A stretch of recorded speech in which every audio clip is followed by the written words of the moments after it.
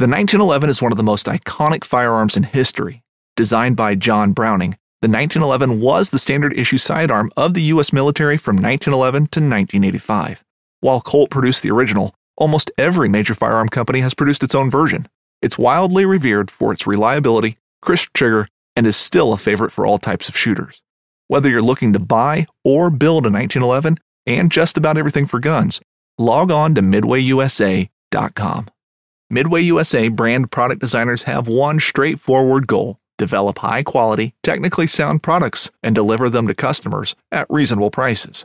If you are immersed in the shooting sports industry and pay close attention to every single detail, you know our products are built right and stand up to everyday use. Who has shooting mats and range bag systems to hunting clothing and just about everything for the outdoors? Log on and shop 24/7 with super fast shipping. MidwayUSA.com.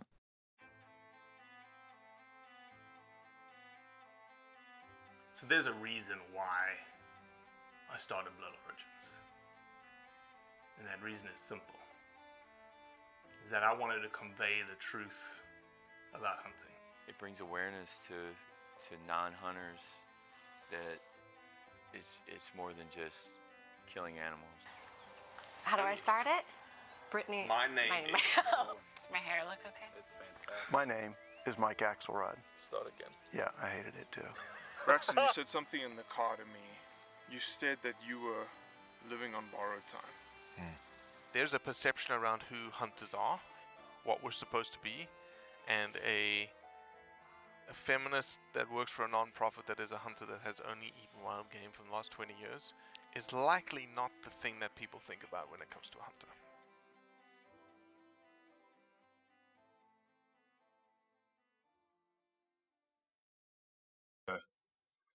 Yes, there we go. Working well. Welcome to the Blood Origins podcast. I'm drinking coffee. It's 5 o'clock in the morning. I'm still sweating because it's Mississippi right now, and Mississippi in August it's dark outside. It's probably 92 degrees F, so it's probably 33, 34, and about 90% humidity. And it just rained, so it just like staggered up more humidity. So I'm still sweating. But you are definitely not drinking coffee right now.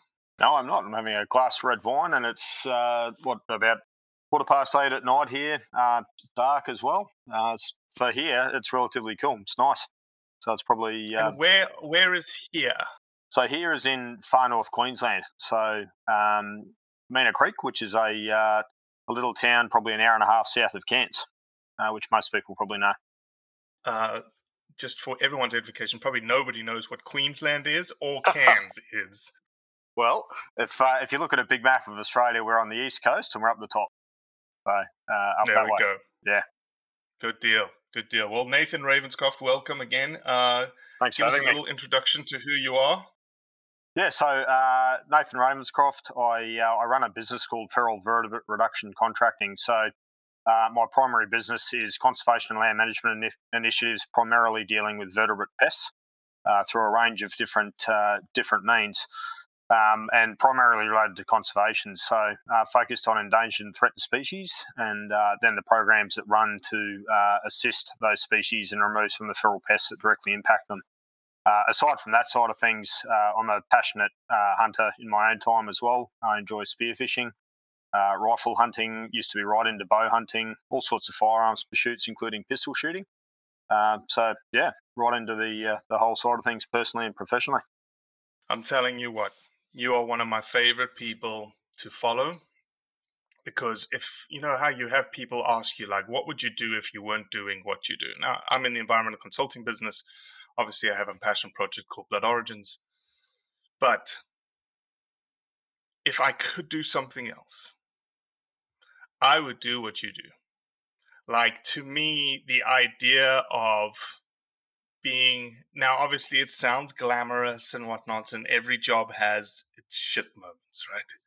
But the fact that you are paid to enhance environments by removing feral pest invasive species to make the environment better, I can't think of a better job. Oh, and you get to shoot lots of beautiful weapons out of helicopters and go on beaches and shoot things at night with thermal. Did I capture it about right, Nathan? Yeah, look, I think you've captured the shiny side rather nicely. You're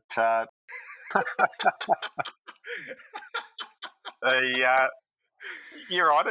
It does sound good. I forget to say that you are working at all hours of the night and day, and especially the ones we'll get into it. Obviously, there's lots of things that we want to talk about, but yeah, definitely the shiny part.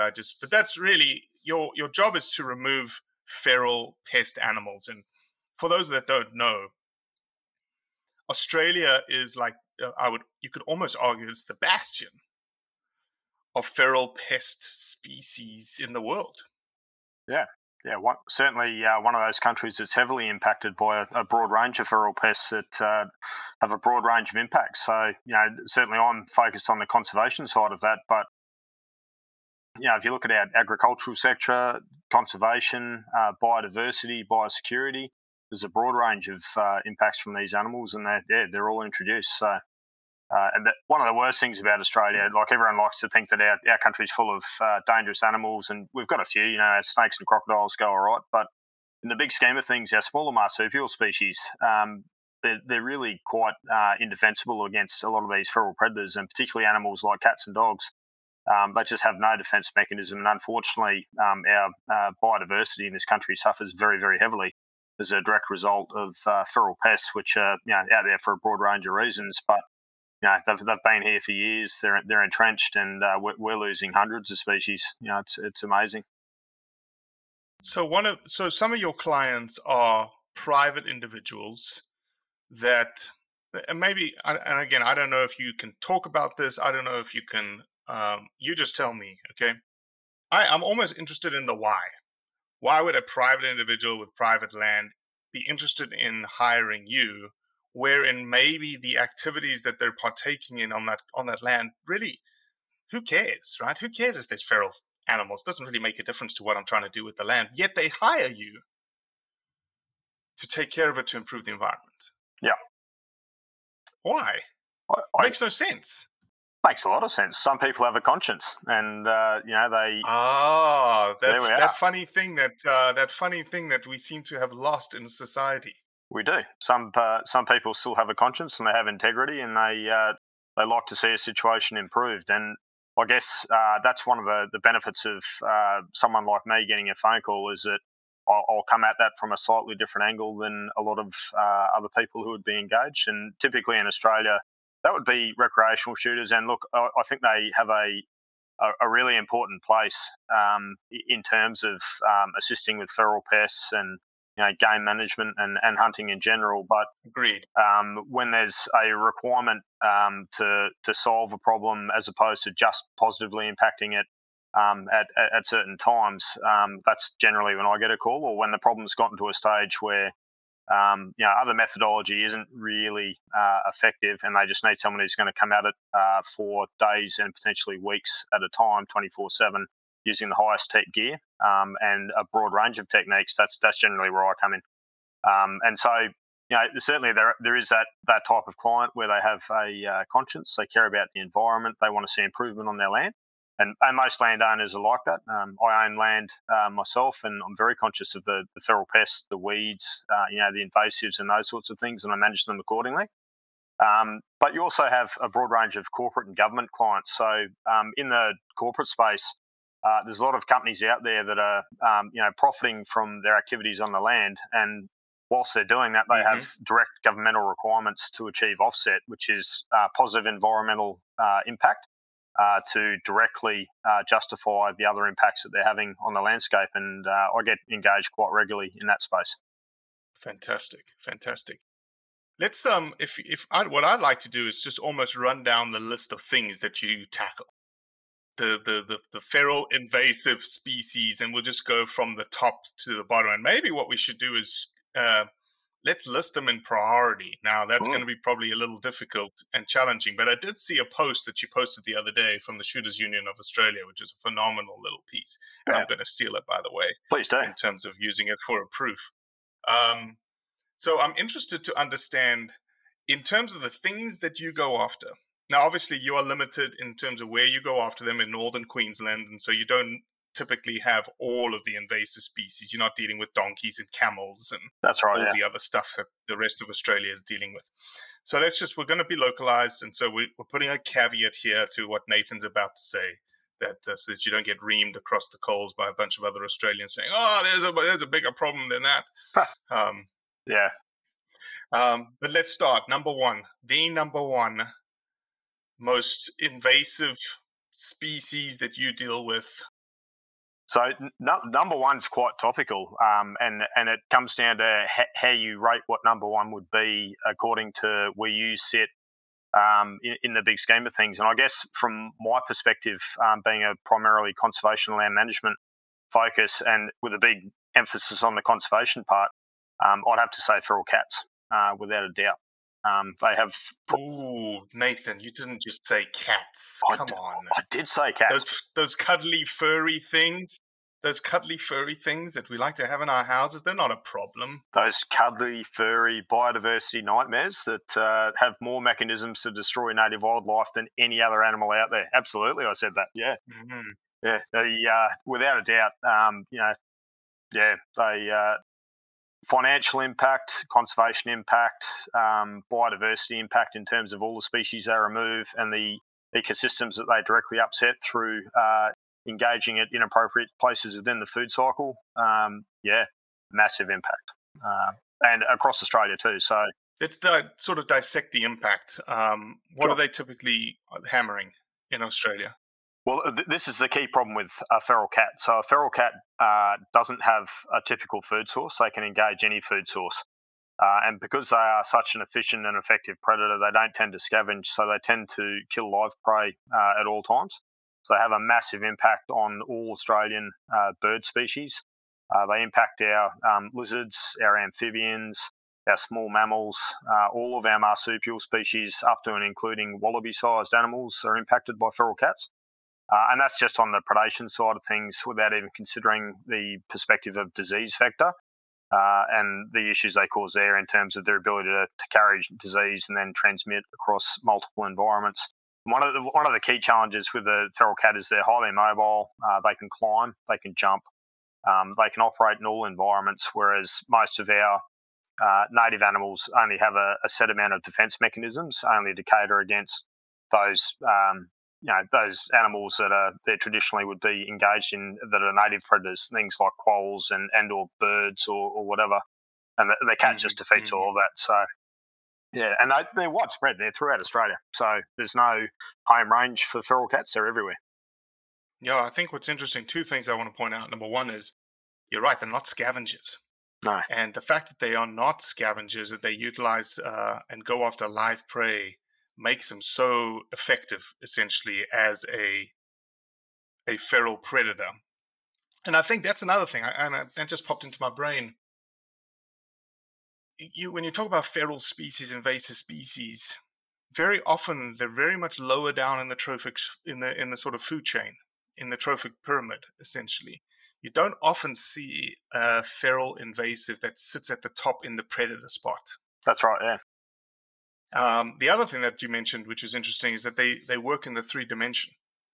They don't just work in the horizontal and sort of left and right kind of thing. As you said, they can climb trees, which again makes it that much more effective.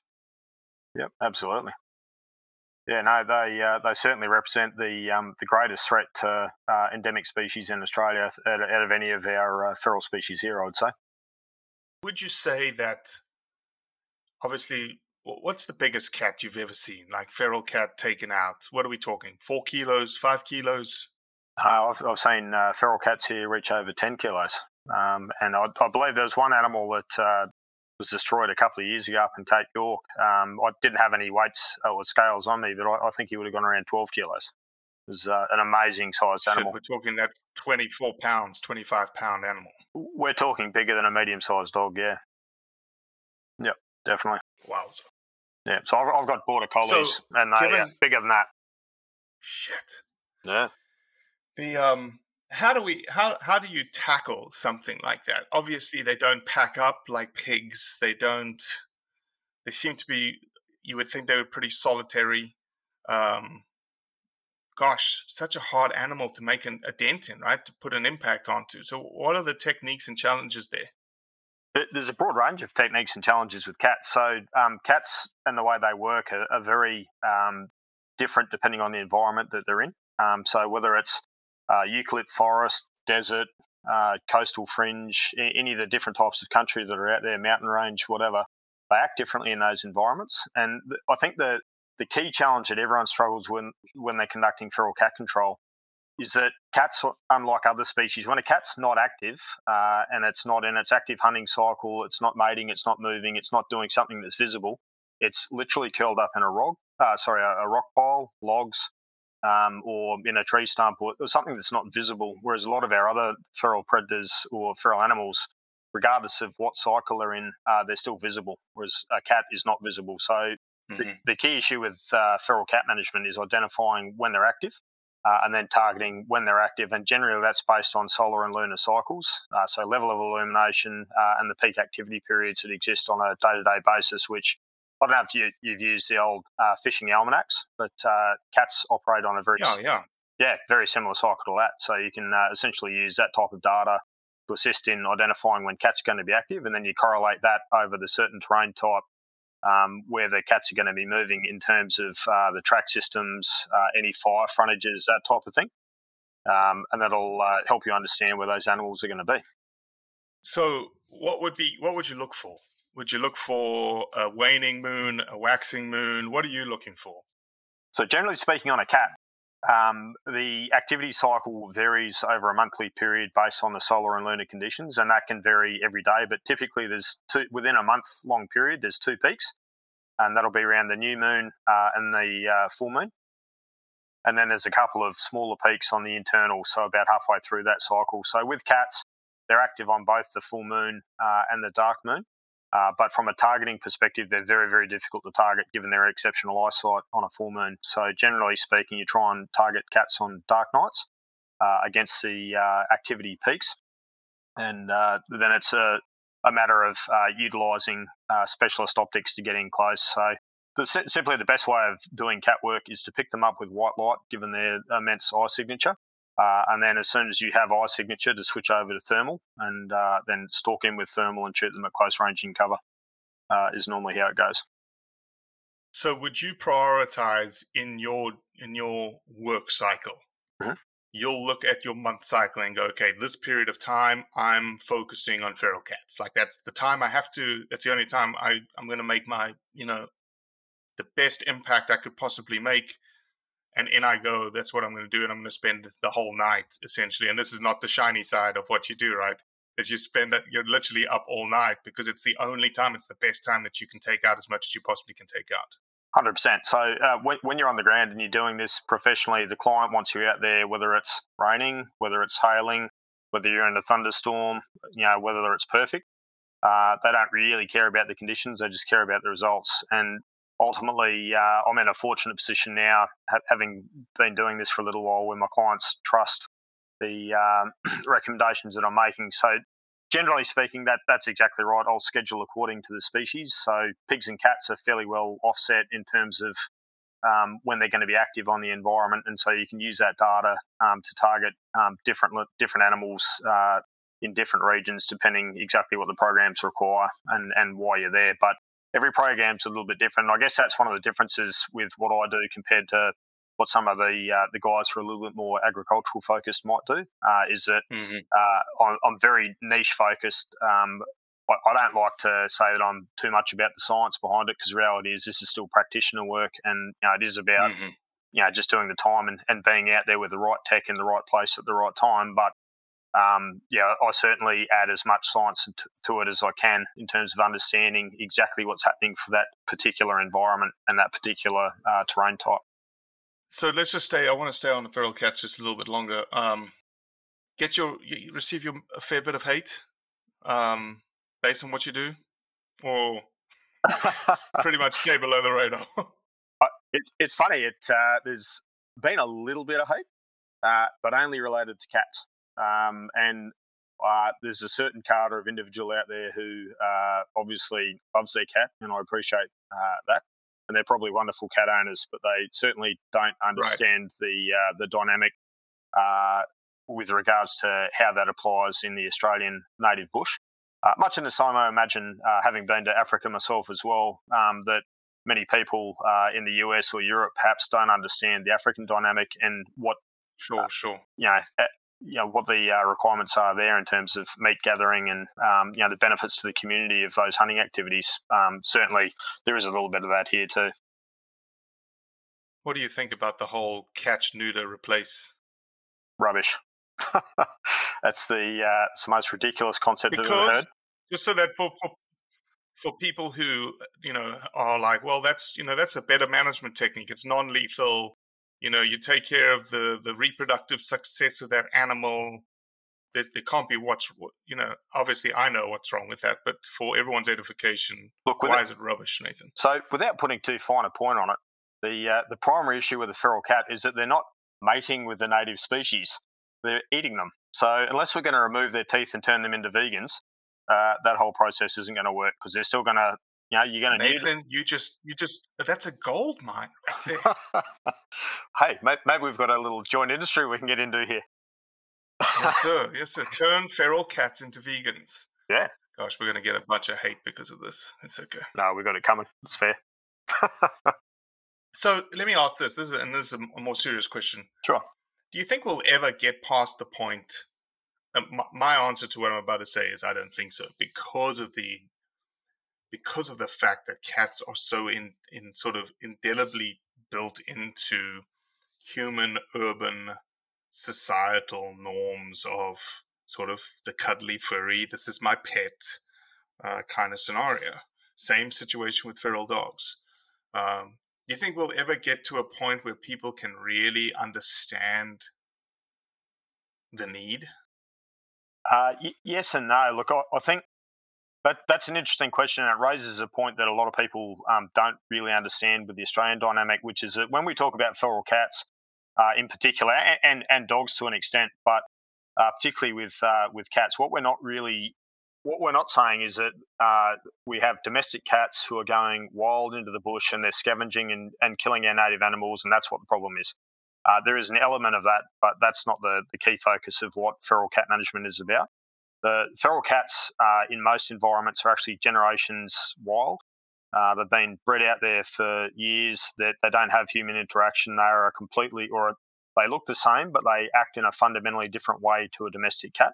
And one of the issues with cats in particular is that they revert back to that native status really quickly. Mm-hmm. And as soon as you put them on a better food source that's protein rich, they get bigger, they get faster, they get stronger. And all of a sudden, that's why we have this issue of very, very effective apex predators operating on the landscape. Keeping in mind, too, that Australia doesn't have a lot of big native predators. We've pretty much, a feral cat can take care of itself against most things, probably with the exception of the wild dogs that are out there. And that, again, that's a whole different topic, although a fairly similar dynamic. Okay. Number 2 most invasive species that you deal with. Number 2 is a tough one, and I guess it depends on your industry sector. And I'm going to disagree with what was in that graphic I posted the other day, but I'd have to say feral pigs. Well, especially where you are, right? That's almost the bastion of feral pigs in Australia, right? One of them, yeah. There's a few key areas where there's really heavy impact, but I think one of the key issues with feral pigs, much like feral cats, is that the impact is broad-reaching, and it's not necessarily just about one particular issue. So feral pigs cause problems with predation on native animals. That certainly occurs. They are a massive risk in terms of disease vector from a biodiversity and biosecurity point of view. So they can transmit disease to livestock very easily. They transmit weeds very easily because they have quite a coarse fur throughout their system. They pick up a lot of the invasive weeds that we have here and spread them regularly. That's on top of the digging that they do. So a lot of the weeds we have around the place, particularly in Northern Australia, require effective digging to germinate, and feral pigs obviously dig up a lot. So they do really heavily contribute to weed spread throughout our environment, which is a massive issue. And if you're going to be honest, it's got to be right up there and probably more of an issue than feral animal management actually is in most areas.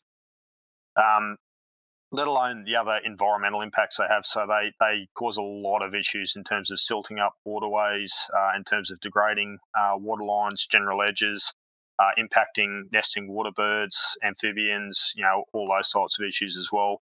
Then if you just park all of those conservation matters and then have a look at the agricultural sector, aside from the disease side of things, there's the actual predation that occurs, particularly down in sheep country and those sorts of areas. So a lot of pigs do directly impact livestock.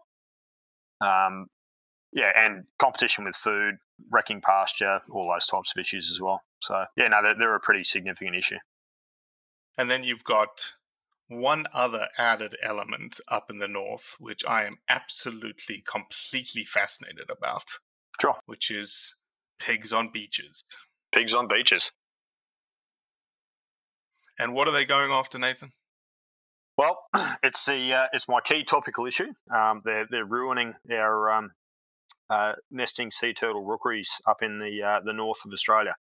So feral pigs are a very, very adaptive and intelligent animal, and it's to their credit, and it's to our downfall in terms of our native species. But our nesting sea turtles are an amazing animal, and they're basically the amphibian of the marine world in terms of being a barometer for the overall health of a marine ecosystem. We certainly need turtles out there doing all the good things they do for the environment. And sea turtles have always had a significant issue with predation and egg loss when they come in a nest, and Sure. that, part of that's normal cycle. So things like goannas, Yep. Maybe the temperatures were wrong, or they nested in the wrong side, or those types of things. But if you overlay that with nest predation from feral species, particularly feral species like large mature feral pigs who are very, very adapted to digging appropriately and then consuming entire nests, it almost makes their population untenable in the long term. So that issue's been well recognised in Australia for a number of years, and there's a broad range of programs in place to assist in dealing with that.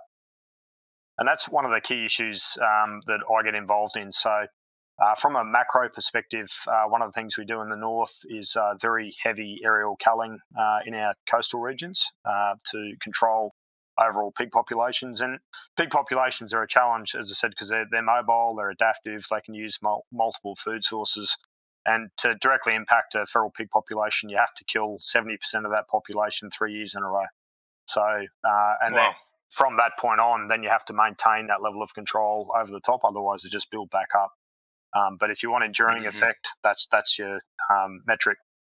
So the aerial culling that's been occurring through Indigenous ranger groups and other groups up in the areas that I've been operating in has been very effective over the years, but it hasn't necessarily 100% catered to the whole issue. And one of those key issues is that one mature boar can come out on a beach, and that highly educated and adaptive animal who is highly mobile and might weigh up around anywhere between 90 to 140 kilos, he might cover 10, 11 k's of beach per night, and he'll eat every single nest he comes across. So they're very, very effective in terms of their ability to detect where turtles have nested, and then they're awesomely effective at digging them. And obviously, given their weight and high protein requirements, they're very effective at predating the whole lot. So we've adapted some of our methodology up in the north to deal with that particular problem. And fortunately for me, that a lot of the time means travelling on the beaches all night in an ATV running thermal equipment, identifying those animals, working out where the wind's coming from, and then moving in on foot and humanely destroying them. So, pretty meaningful work.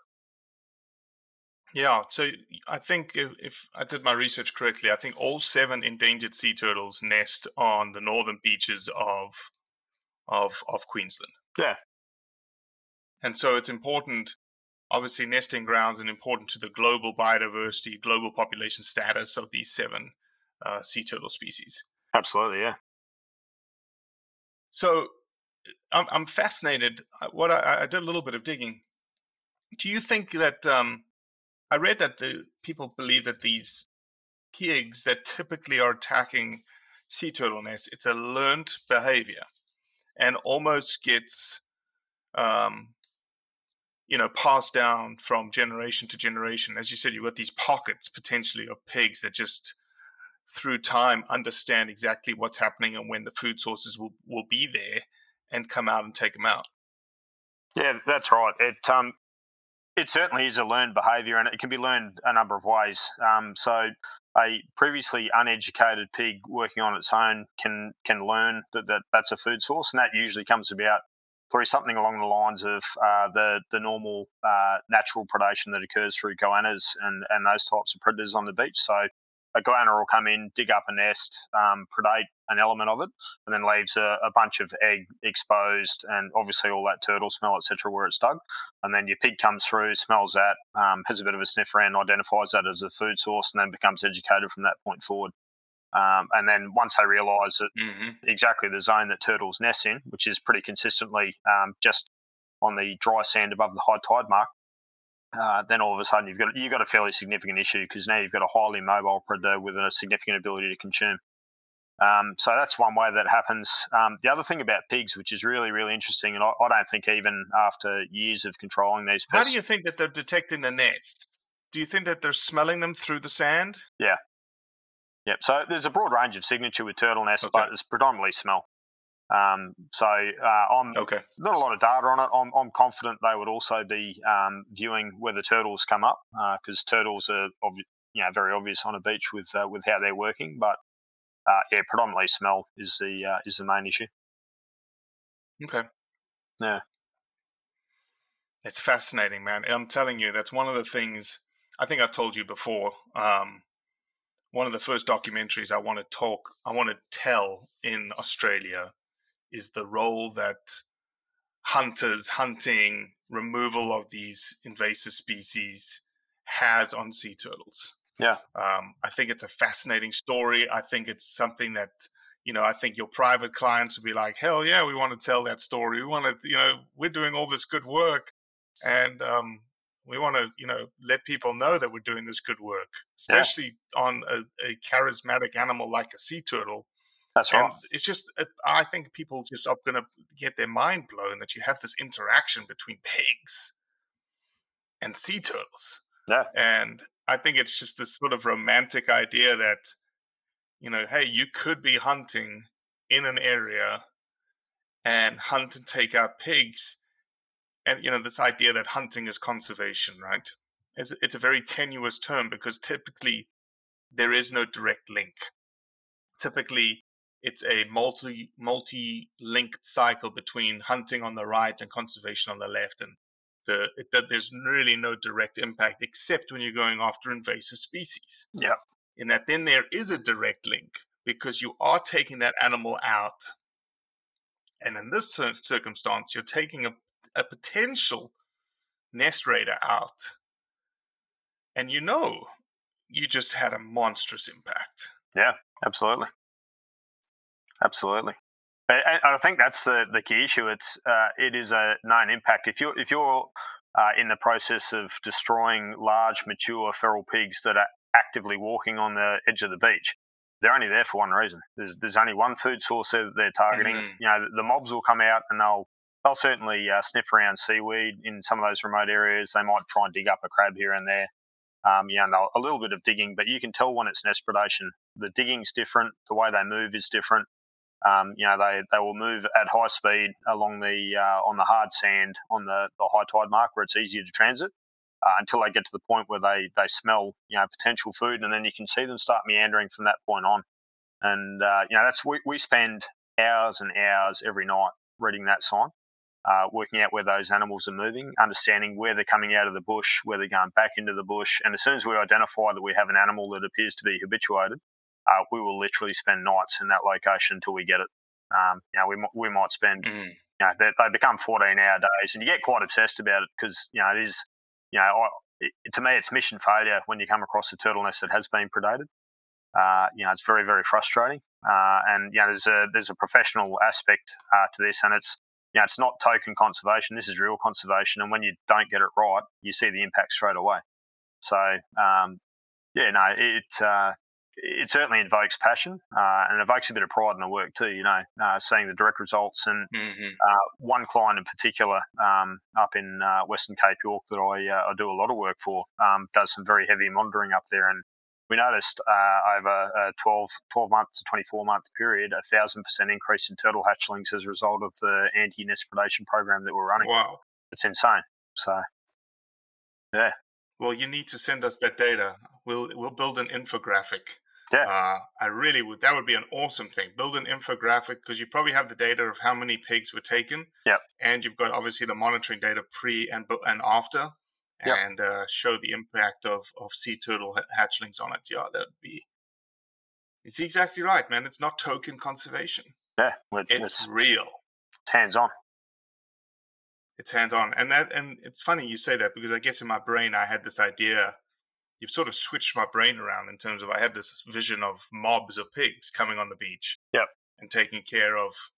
But as you say, it's just these one or two very educated, very learned pigs that just figure out exactly what it is, how they would need to do it. And then it's sort of, as you said, mission focused to find that one animal. That's it. Yep. And take him out. Yeah. And it's, I think there's a perception out there about what professional control is. And a lot of people think that, you're a professional controller, so you got all the high-tech gear. You're out there, you're in a vehicle, you're in an ATV, you're just driving around until you detect something kilometres away, and then you go and blow it away. That is not... Just mow them down. That's all you're doing. You're just riding along and just shooting out your vehicle and killing everything that you can see, right? Yeah, that's right. That's what people think. And the reality is, we're hunting in the traditional way you would hunt, using all those skills that you learnt from, when you were a young person up until now, including how to track, how to read sign, how to understand the wind and the wind's effects on the particular game species. And then for honestly 95+% of these animals that we deal with, whether it's whatever the species is, you're on foot.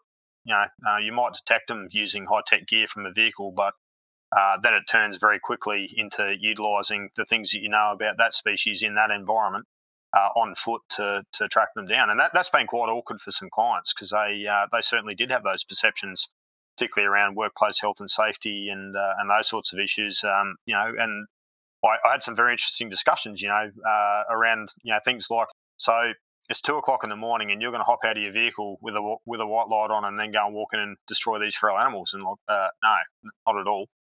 First of all, I won't be in a vehicle. Second of all, there'll be no white light. Third of all, I'll be reliant predominantly on my ears to identify with animals moving once I've detected it through heavy cover, utilising thermal equipment, etc. And then I may track the thing for anywhere from, on a good night, 100 metres. On a bad night with a feral cat on a track, I might walk after it for 2 k's before I get a shot. That's just how it goes. And then I'll call someone on radio and get them to come pick me up. And that makes a few people uncomfortable, but it's effective, and that's why we do it. So, yeah. Why would your clients get uncomfortable with that? Just because of the risk?